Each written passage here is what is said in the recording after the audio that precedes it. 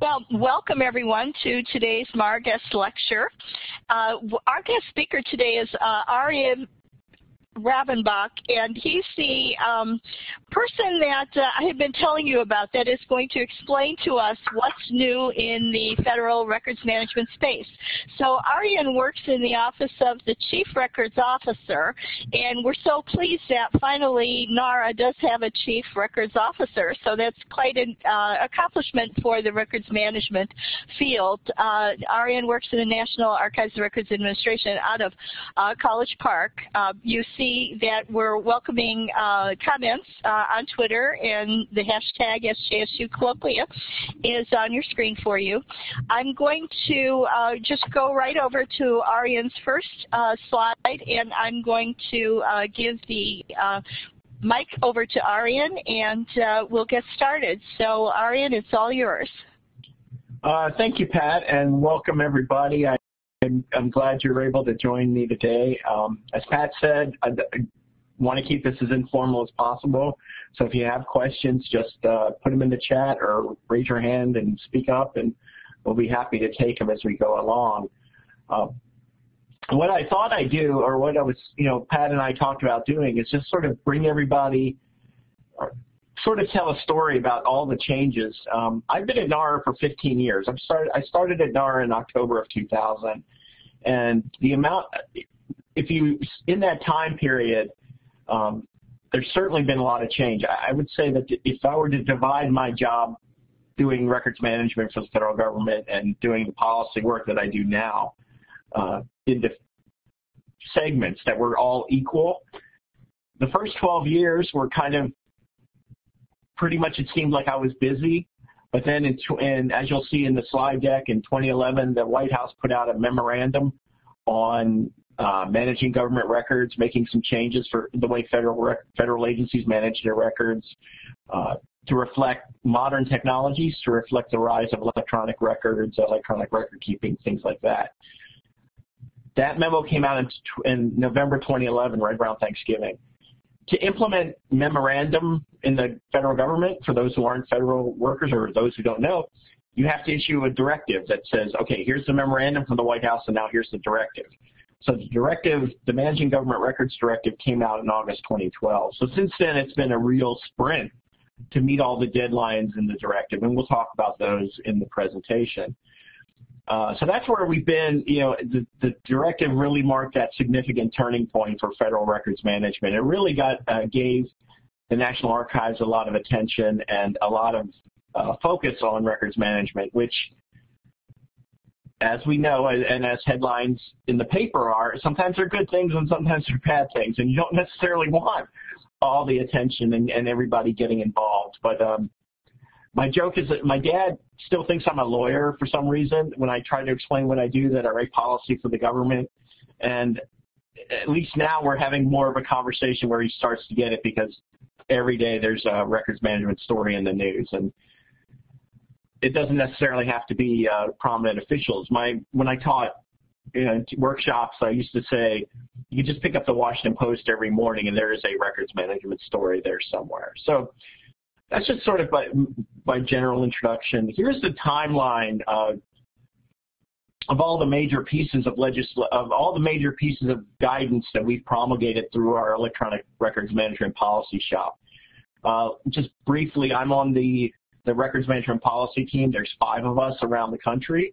We are a distributed team, so talking into a video camera sitting on top of my computer is something very familiar to me, because I have colleagues in Austin, Texas, and there's one in Ann Arbor, and there's one in Seattle. We've got a few here in the D.C. area. So that's how we operate. There's 6 of us on the team that write records management policy, and this is sort of our roadmap of all the major things that we delivered and put out over the last few years. And we can talk, I can go into a lot of detail on every single one of these, but let's see what you're interested in, and I'll when I go through the deck, and we'll stop at certain points to have to go into a deeper dive. But as you can see, the kickoff was the presidential memorandum in 2011.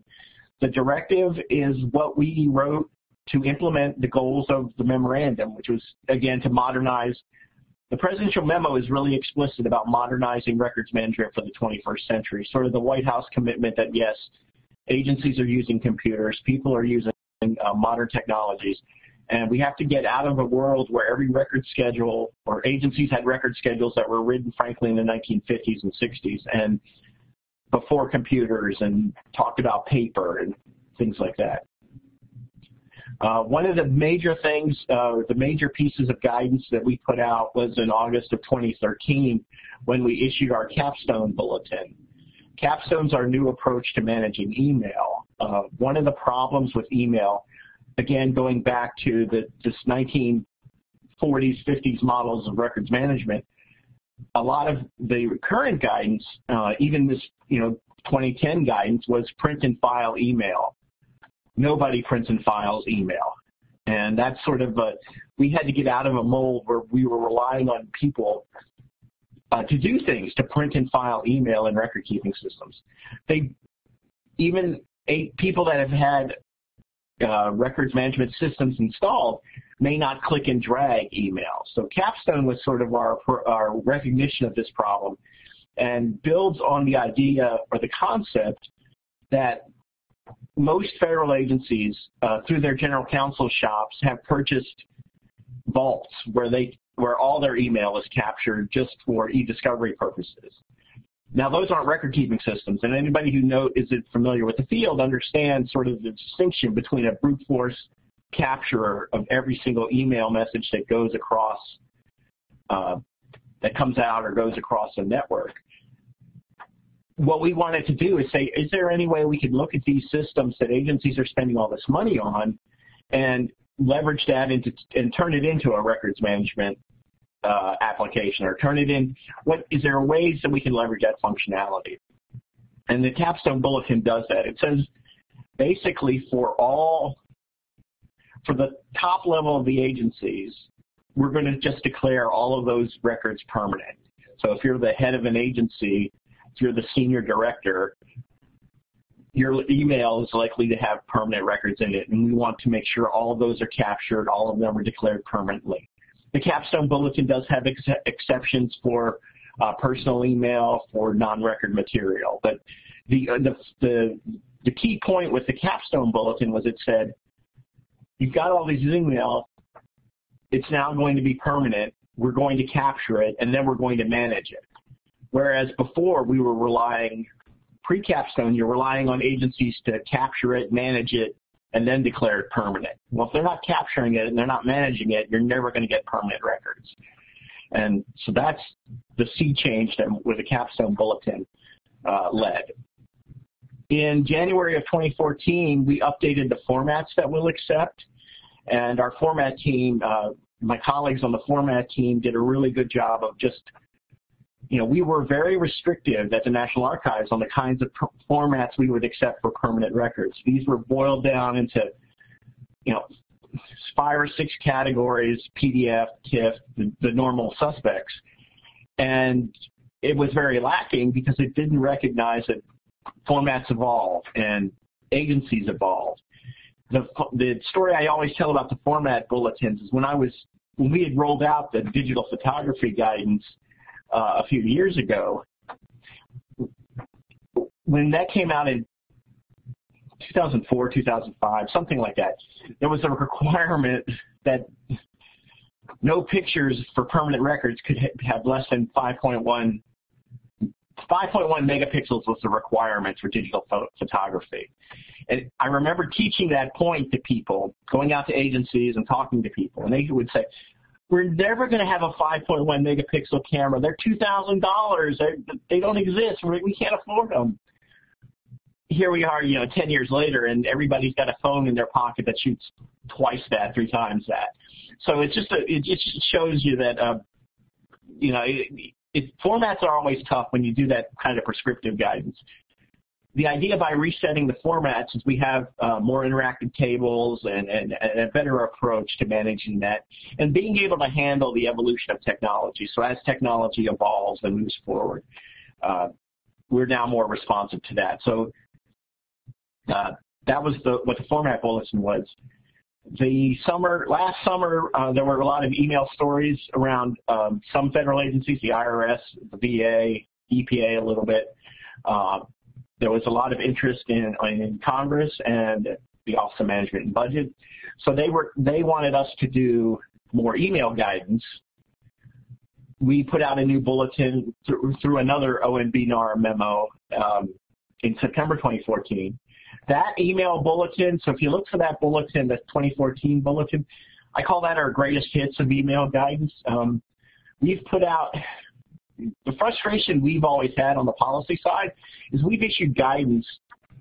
The first piece of guidance about email was not August of 2013 when Capstone came out.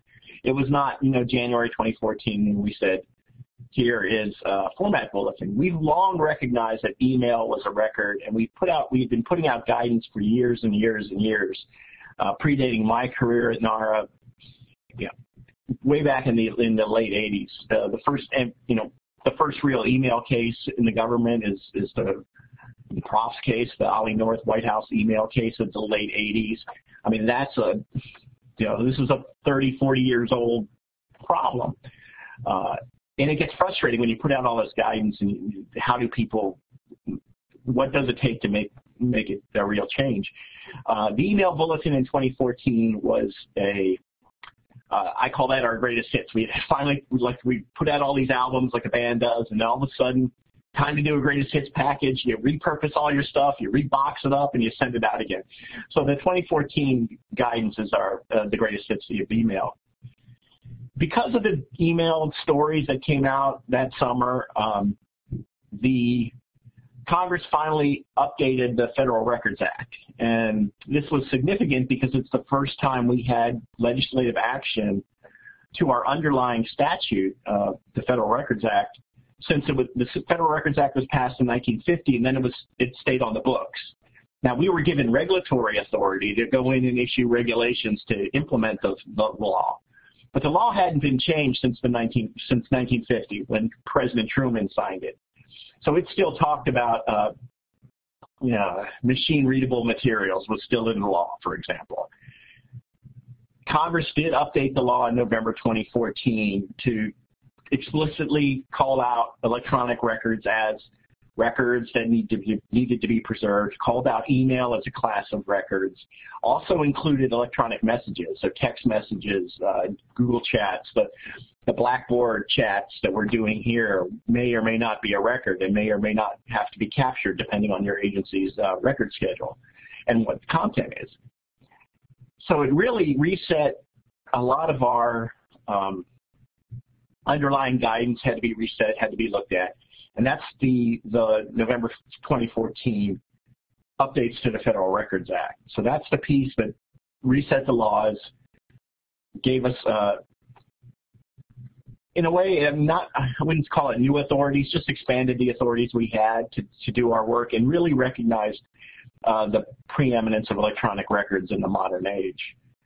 Past July, we issued a new bulletin on electronic messages.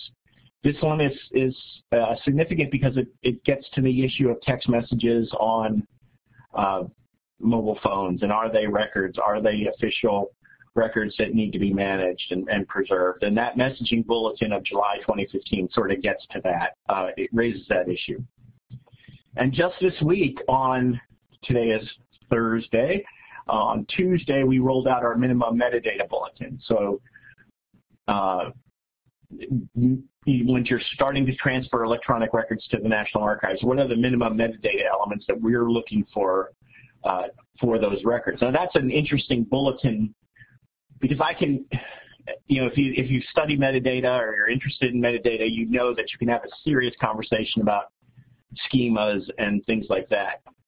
The problem is most of the people who do records management in the federal government, most people aren't really interested in metadata. They don't know what it is. So it was kind of hard to write a minimum metadata bulletin. If you're really interested, I'd suggest reading the bulletin. It's based on Dublin Core, and it just has a few elements. Now, internal to NARA, we have our own metadata requirements for records that we're going to eventually make available to fit in our catalog and things like that. One of the projects for the coming year is to start aligning the NARA requirements for things like our catalog, our online public access space with the minimum metadata requirements. So those are the big pieces of guidance that we've put out over the last few years. The Managing Government Records Directive is the be-all and end-all of this, the main piece of guidance, and it came out August 24th of 2012. And as I said, that's the piece that reset records management in the federal government. In the directive, it explicitly calls out two goals, two big headline goals, and one of them is to require electronic record keeping to ensure transparency, efficiency, and accountability. Again, recognizing that agencies have converted their paper-based systems to electronic systems. Federal government work is being carried out with electronic systems, electronic records, and we need to manage those. We need to make sure our guidance is appropriate around electronic records. So that's explicitly spelled out as one of the goals. The second goal is to put agencies on notice that they had to demonstrate compliance with records management statutes and regulations, and that speaks to one of the challenges we've always had in records management, and we work with all the agencies. Our appraisal staff would go out and work with a lot of the agencies. The challenge would be, how do we make sure they're following the proper procedures, proper requirements that we've put out. In the agencies, we always heard, well, I've got 2 people doing records management. My agency is hundreds of people. How do I make this work? I don't have any senior support. So the directive requires agencies to have some senior support. And I'll explain that in a little bit. The record keeping piece is divided into 2 milestones that are coming, that we are working towards in a very, these are things we're doing every day. So by 2016, by the end of 2016, December 2016, agencies have to manage permanent and temporary email in accessible electronic form. So all email has to be managed electronically. Well, you might say, well, isn't email by nature electronic? It is. But remember, we had a lot of guidance that was out there for years that said print and file your email. So we want to declare a death to print and file, just manage them as in electronic formats, delete what you can, and move forward. Get out of the print and file business, because nobody was printing and filing email. And if somebody is printing and filing email, I'd be curious to see how's that working. The other piece is 2019, by the end of 2019, so we've got a few years for that, but it's fast approaching. Agencies must manage all their permanent electronic records in electronic formats. And again, that's not saying all records, it's saying permanent records that National Archives staff and the agencies have appraised as permanent and have been scheduled as permanent. And if they're electronic records, they have to stay in electronic formats. That's extending the print and file, the death of print and file, if you will, to all kinds of records, any kind of record that's a permanent electronic record. Now, to do that, agencies may or may not have to change their systems, change the way they do business, and that kind of gets to the number one question we get around that goal is, do you mean all electronic government, no paper in government? Well, we're not proposing that, but I think part of the thinking agencies have to go through is, if we're going to do this for our permanent electronic records, maybe we need to do this for all the records, and that's how we hope that'll play out. So it builds obviously off the email goal and get to the place where we're just dealing with electronic records instead of a variety of formats. The other thing I talked about was the compliance piece. The second goal of the directive is explicit instructions to agencies on demonstrating compliance with records management statutes and regulations. And the way they do that, they have a senior agency official. So we told agencies to establish a person in your agency, call them a senior agency official, and put records management in their portfolio. So they're responsible for carrying out records management. There's also some pieces around accountability and training. Accountability for records officers. Each agency has a designated records officer that works with us on these record scheduling issues, the transfer issues, implements our guidance in an agency. We wanted them to be properly trained and properly identified. And we also told agencies to develop appropriate training for all staff. I'm a federal employee. I have to take online courses every year. I have to do 2 hours on computer security. I have to do an hour on facility security. There are things I have to do. We would like to see, in a perfect world, 10 minutes on records management. So every federal employee at least knows the basics of records management. And that hopefully we can get that through sort of that piece, through getting the training working, things like that. When I talked, so the last slide I mentioned that each agency has a senior agency official. They're responsible.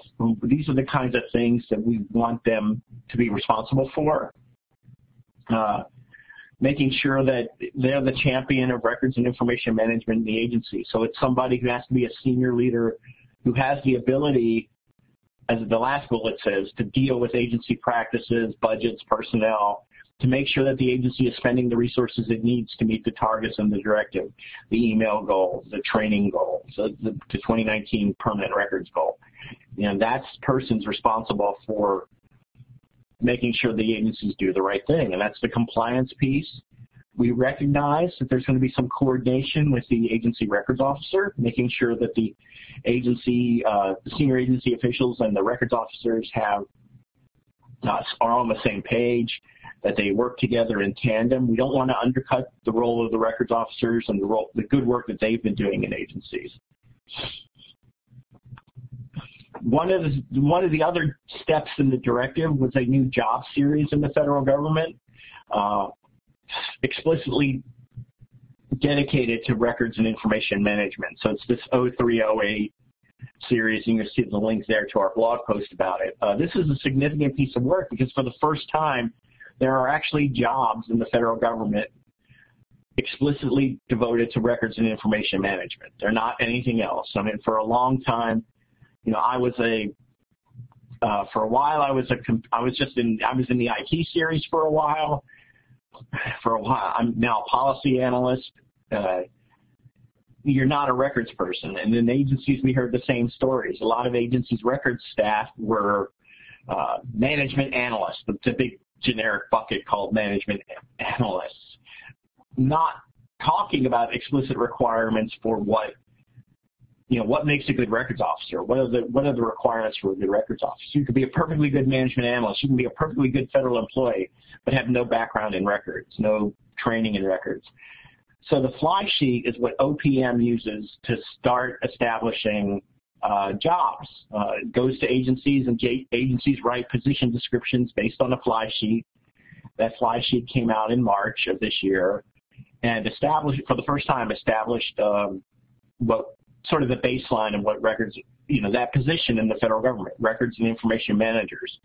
And we hope that's a way to help us to implement, again, these goals in the directive. I mean, the directive puts these targets out there, and we want to build in some support for getting that work done, making sure that we have success. So the one thing, and we were talking a little bit about jobs at the beginning, and that's the interesting thing about where I think this is going, because in a couple of years, I think there'll be a lot of agencies hiring people to explicitly deal with records and information. That in this job series, we've seen it start. Some agencies, there are some jobs in USA Jobs right now that are this 0308 series. So we've seen some movement in that direction, and I hope there's a lot more, especially for students, for people getting involved in the profession. Other things that I'd be remiss if I didn't talk about. Again, these are all coming out of the work of the directive. The automated technologies, one of the challenges, or one of the requirements in the directive is that we start investigating automated technologies and what we could do to automate a lot of these processes. Again, going back to the email problem, there are systems in place. Whether or not people use them or don't use them remains an open question. So it's how do you get improvement in that space? How do you think? How can we make this easier for agencies? So we wanted to explore some automated technologies. Are there automated solutions to do that? We issued a report that was both a plan and a report. So it was a report on sort of where we saw the state of technology today, where it was, and sort of some plans, some ideas we had for the future. And part of that work is like leveraging the Federal CIO Council community. The CIOs are active and they meet, they talk about these issues. If we can leverage that community, maybe we can start getting some support for building tools or helping us out. We were also explicitly tasked with investigating open source tools, finding out, which tools were freely available and how they can be used in government. And that's, obviously if we can leverage open source, the communities that are around open source tools and techniques would be very helpful. I briefly outlined the training requirements. All records officers, those individuals who work directly with us on a daily basis, need to have our certificate of records management training.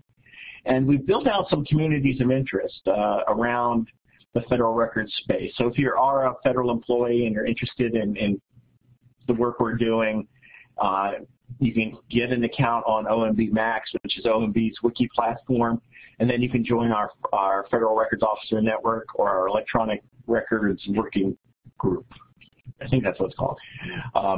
So those are some communities of interest that have been established on OMB's platform to allow records officers to get together. Because again, one of the things we've always heard is that I'm a records manager for Treasury, and I work in New York City, and I don't know. I don't know if anybody else is dealing with the same kind of problems that I am. So that's a community that was set up to us to enable that. I see the question: are student contractors also able to do that? My understanding is it's open to anybody with a .gov email address. So if you can get on OMB Max with a .gov email address, then you can join the community, because we do want to have a lot of different voices there. So I would say yes. And so the communities of interest, and that's an area we're interested in exploring and doing more with. We don't want to we want to support them and let them maybe work together on some things. Our position at the National Archives is we don't want to dictate where they go, but we want to be there for when they have questions or they need the policies analyzed, something like that. So we can help them with that. I think that's my next slide, or that's my last slide. Just our blog. That's where we put all the latest and greatest. You can subscribe to the blog and follow along all the updates in records management, everything you need to know. This should be, if you're interested in federal records management, this should be on your blog shopping list. You can subscribe to email updates, and unlike some blogs, if you subscribe to email updates, you get the whole update in your email. You don't get to click the link and actually read it on the blog. Yes, we also have a YouTube channel. The YouTube channel we use for, we actually stream so every other month we have our bi-monthly records and information discussion group, or Bridge. The Bridge meetings are live streamed from our McGowan Theater, and they're available. They're up there on YouTube now, so you can go back and watch all the Bridge meetings for a couple of years. I think they're all out there on YouTube. So we do use we do put. So NARA has a general YouTube channel for putting out events that come out of our McGowan Theater, all the speakers that come and all the programs, and obviously that's a large portion of our mission. That's not what we're talking about. We're talking about as I like to joke, it's the National Archives and Records Administration. I work in the records administration side, which is the non-glamorous side. Nicolas Cage never stole anything from us. And, what we do on our YouTube channel is our bi-monthly records and information discussion group. There are some training videos that have been put together out there that you can feel free to explore and spend all your time looking at. So that was about my half hour of straight talk. If there's anything, feel free to reach out to me afterwards. And I think I can just open it up now for discussion, questions, anything in particular people would like to hear more about. Thank you. If any of you have questions, just hit the hand right underneath your name. You'll see 3 icons, smiley, and away, and then a hand. Raise your hand, and you could use the mic, or you could chat in the chat area. Thank you so much, Arian. What a great chat. I was wondering if forthcoming there's going to be more directives for things beyond metadata and email, such as social media. Oh, so we do have we have issued a social media bulletin. It was outside of the construct of the directive, and that was something we put out 2014-02. It was our guidance for that. So I think I can put that in the chat. There. So that bulletin came out in October of 2013. Was a bulletin that we've done on specifically social media. Updated. We'd actually put out guidance a few years ago on blogs and wikis and RSS. That was like 2005, 2006, and then we updated it in 2010, and the latest update is this one, the 2014 update that we put out. And this just, again, it's the same premise that agencies are using these tools. NASA is a big user of social media. Those are federal records. They need to be preserved. They need to be managed. Do they need to be kept forever? That's a scheduling and appraisal question, but we at least want to have that discussion. Does everybody's tweets need, I'm an active user of Twitter. Do all my tweets need to be preserved forever? Probably not. But if I'm Barack, the president's a bad example because there's a different set of laws for that. But if I'm the Secretary of the Department of Energy and I'm using Twitter, are my tweets permanent? And the short answer probably is yes, but we had to issue some guidance. And then the bulletin spells out the questions and the challenges. A lot of times we don't necessarily have a lot of answers because the technology is new or the technology is emerging, but we want to put agencies on notice that these are things they need to think about. And social media is a good example of that. The messaging bulletin that I referenced earlier is an example of that as well. So I think one of the things that we're on the hook to do, and more guidance will be coming out in this area shortly, is we do have to define success criteria for 2016 and let agencies know exactly what it means to be successful. Do I think agencies can realistically meet it? It's a good angel, bad angel thing. The devil on your shoulder, the angel on your shoulder. I think agencies need to demonstrate significant progress, and I think what we're going to do is hopefully put out some measures of success criteria that kind of start to lead those discussions, or start agencies having these discussions, so we can say, yeah, they've made significant progress. For years, we've been doing a records management self-assessment, where we ask agencies certain questions and they report back to us how they're doing. In this year's report, which is not out yet, but I've read it a couple times and looked at it, we do ask explicitly, is your agency going to meet the deadline? And overwhelmingly, agencies say yes. So based on that, I think I think that is something, we're committed to helping agencies reach the goal. I don't want to get into a game where we have a list of agencies that are better than others or there. We don't want to do that. We just want to make sure that we move forward. And I think it's a long way of getting to the answer. Realistically, it may be a challenge, but I think we're going to make sure that we explain that, tell a story around that, build out some good things. So having that discussion and moving forward is, I think, much more valuable. Before I was on the electronic records policy team, or what we call the records management policy team now, I was the lead appraisal archivist for Navy records, and I would go around looking at all kinds of Navy records. And I know that was always an issue, because that's another thing we always hear. It takes a long time to get schedules approved, and that's an area that we're trying to get better at. One of the goals in the directive, one of the targets in the directive for us to meet is a reevaluation of our appraisal criteria. And I didn't really talk about that in this slide presentation, or the updates to the GRS that we're doing. So there's a lot of pieces of work that are taken as a whole, really going to improve the way we do our business, approving schedules from agencies, approving things from agencies, getting things done, getting things out, which I think would help all of these records management challenges in the federal government, because I think that's something we can do to make everybody's jobs easier. And if we can get to a place where those are easy, then I think we can all make these, getting out the door. And there's a comment about local government. And I'm glad to see our guidance on metadata and naming conventions.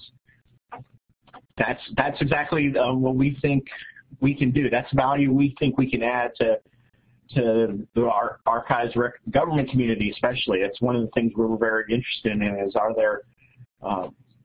if you read our strategic plan, we talk about leadership, and that's an example of that, is we want to make sure that we're a resource. Because I think, I spend a lot of time at archives conferences, and even go to SAA meetings, go to ARMA meetings, go to NARA meetings. NARA is a little different because it's generally government, so this problem is not a NARA problem. But at SAA, you feel like, well, they're not really talking about government issues. They're not talking about issues that relate to government records and local that tranche of agencies in that space, and that's always. Well, I think we're doing a lot of good work, and I think a lot of levels of government are doing good work, but we need better vehicles to share. And I know Pat and I are both serve on the NARA board, and that's an area that we're interested in, demonstrating some leadership there. So I think there's a lot of movement in that direction, and I'm happy to see it, because one of the things, again, not a criticism of SAA, it's just how SAA has evolved.